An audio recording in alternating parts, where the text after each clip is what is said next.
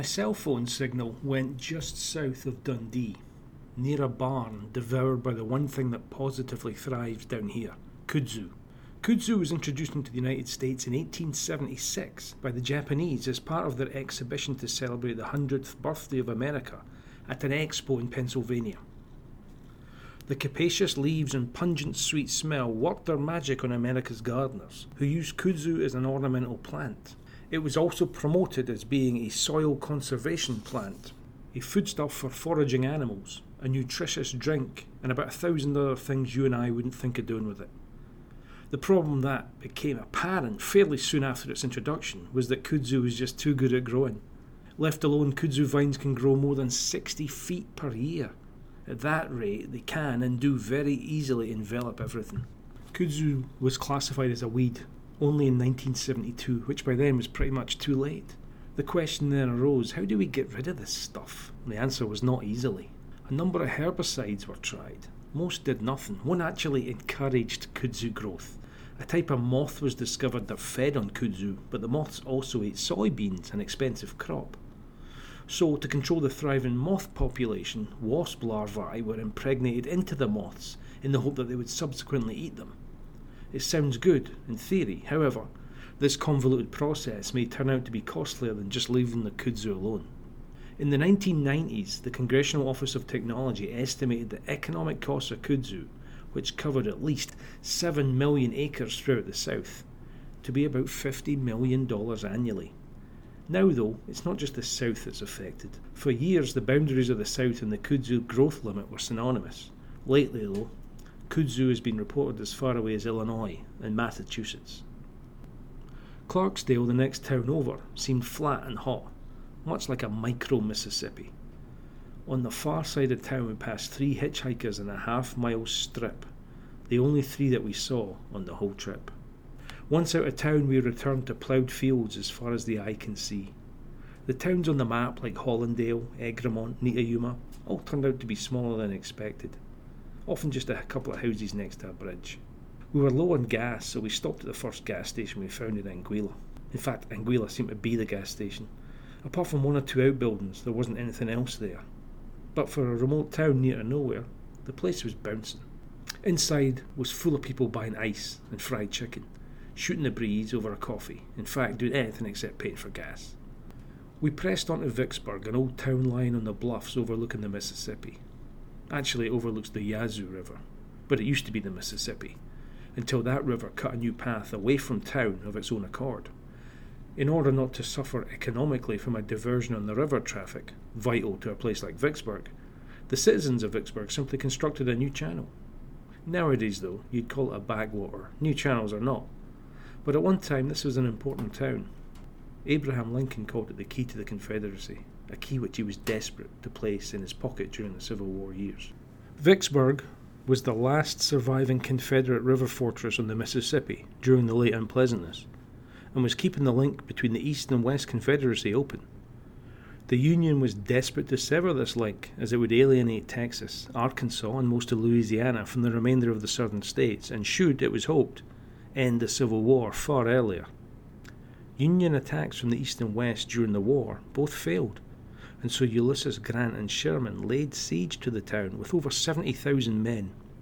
The 18,500 men inside the town held out for 47 days, until forced into submission through starvation and constant bombing, eventually surrendering on the 4th of July 1863, the same day as the Rebs took a beating up in a small town called Gettysburg, Pennsylvania. Not a good day for the South. Because of this, it was over 100 years before the residents of Vicksburg could bring themselves to celebrate Independence Day. We stopped on Washington Street in the Old Town and walked about in the surprising heat of early March. This was a weekday afternoon, and there was scarcely anyone around.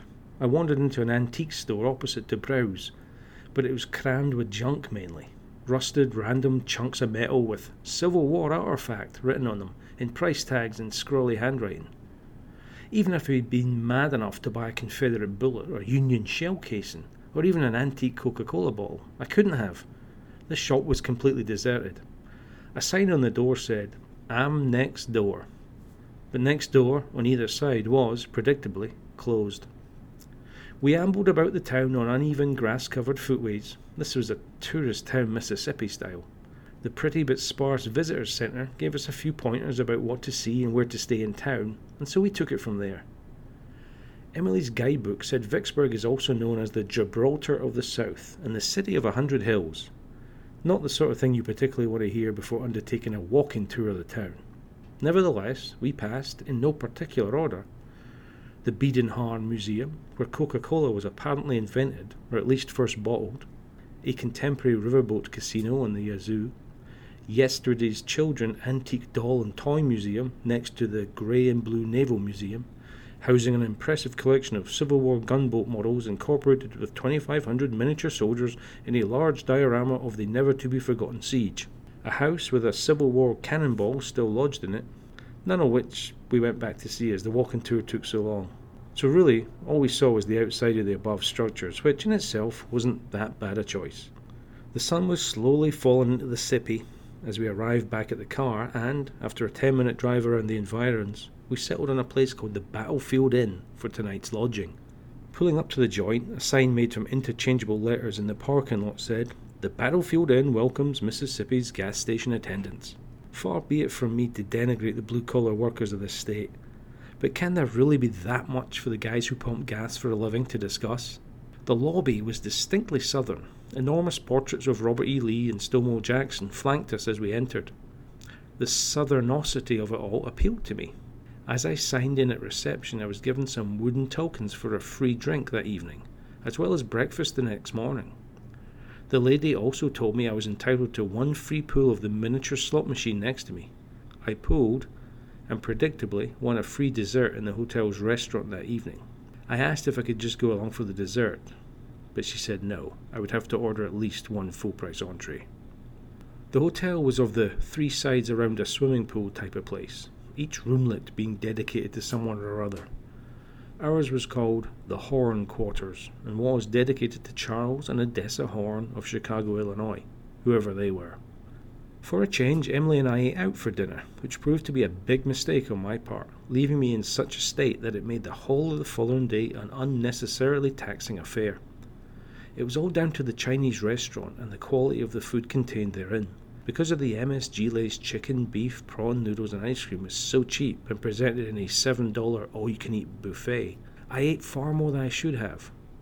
Wash it down with a quart of full-sugar Coke, and you have the exact method and ingredients that scientists use to create stomach disorders in a lab.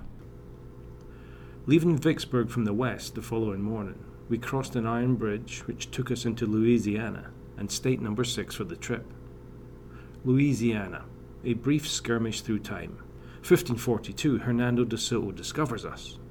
1803, America buys us. 1812, we're in the Union. 1861, we're out of the Union. 1868, we're back in the Union.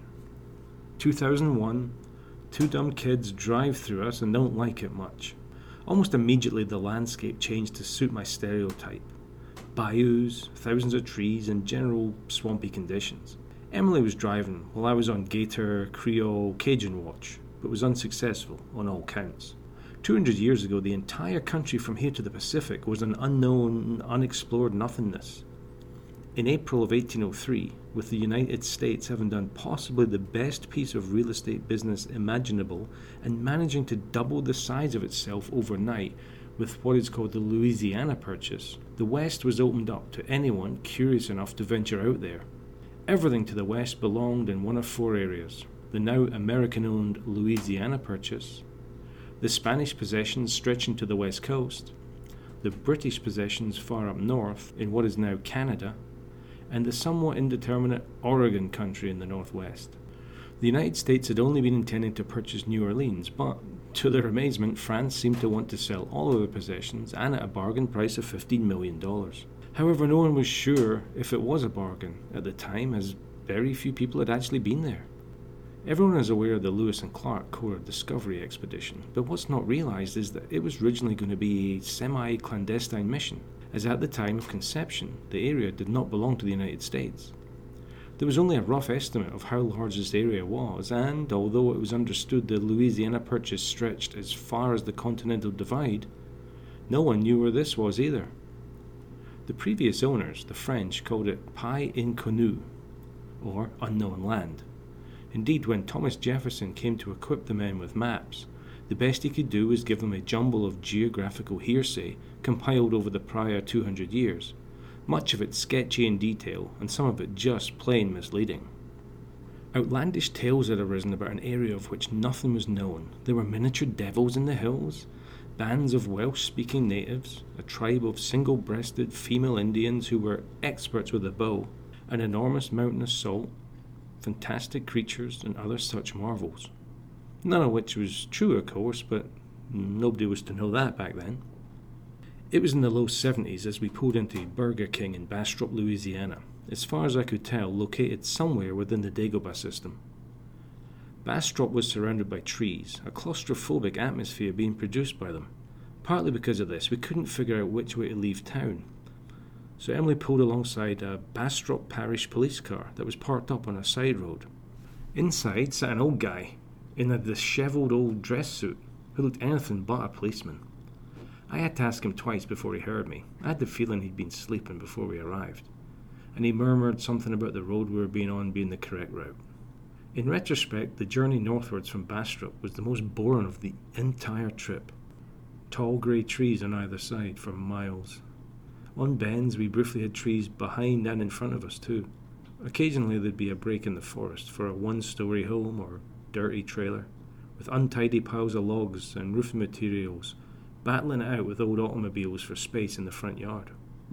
After around 4 hours of this arboreal tedium, we arrived in Pine Bluff, Arkansas, heavy on the pines and light on the bluffs, from where we were sitting anyway. After a breakfast beside a covered-over pool, we left Pine Bluff's pretty courthouse and wide streets and headed north to Little Rock, state capital and former home to 47th U.S. President Bill Clinton. Little Rock seemed a big city, certainly as far as Arkansas goes, taking us half an hour on a congested I-40 to clear town and return to the undulating greenery. We take it in turns to drive, alternating between mornings and afternoons every day. Firstly, a route check with Rand McNally, then a quick distance, toilet facilities, gas calculation check, and we get on our way. Sometimes if you're driving on the interstate, you recognise cars from hours ago, and there appears to be a sort of unspoken camaraderie between you all. You might lead the convoy until the bald guy in the Lexus takes over for a while.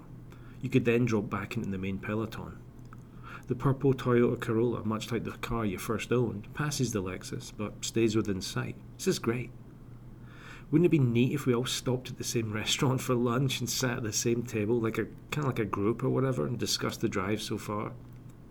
Fan-freaking-tastic, said Emily, cruelly.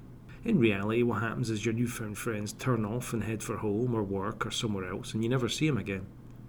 You feel they should have at least waved at you, as you sail past their exit. But you're ignored. They have family and colleagues on their mind and cell phones. You're left to find some new friends, others that wish to drive across the state and participate in your real-life wacky race. Want to stop for a drink? Inquired Emily. Not now, Muttley, I muttered in my best Dick Dastardly. I warn you, she said. Don't call me Muttley, not even as a joke.